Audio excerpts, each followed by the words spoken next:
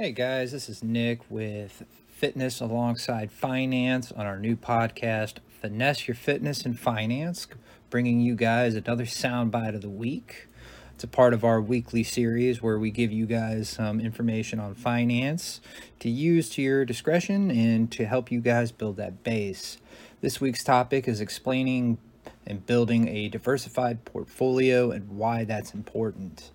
Building a diversified portfolio is an investment strategy that aims to spread risk by holding a variety of different assets such as stock, bonds, real estate, commodities, and etc. We talked about this a little bit more in depth in our later episodes. About a week ago, I think, is when it comes out. The idea behind diversification is that by spreading your investments across different asset classes, you reduce the risk of losing money in any one particular asset or market sector. Make sure to talk to your guys' financial advisors or whoever you go to invest with. They'll definitely be able to help you guys out. A diversified portfolio can help to mitigate the effects of market volatility and protect against losses in any one particular investment.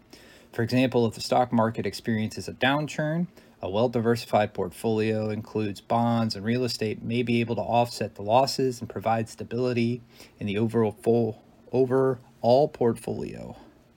Now, another thing to keep in mind is the aspect of diversification is asset allocation.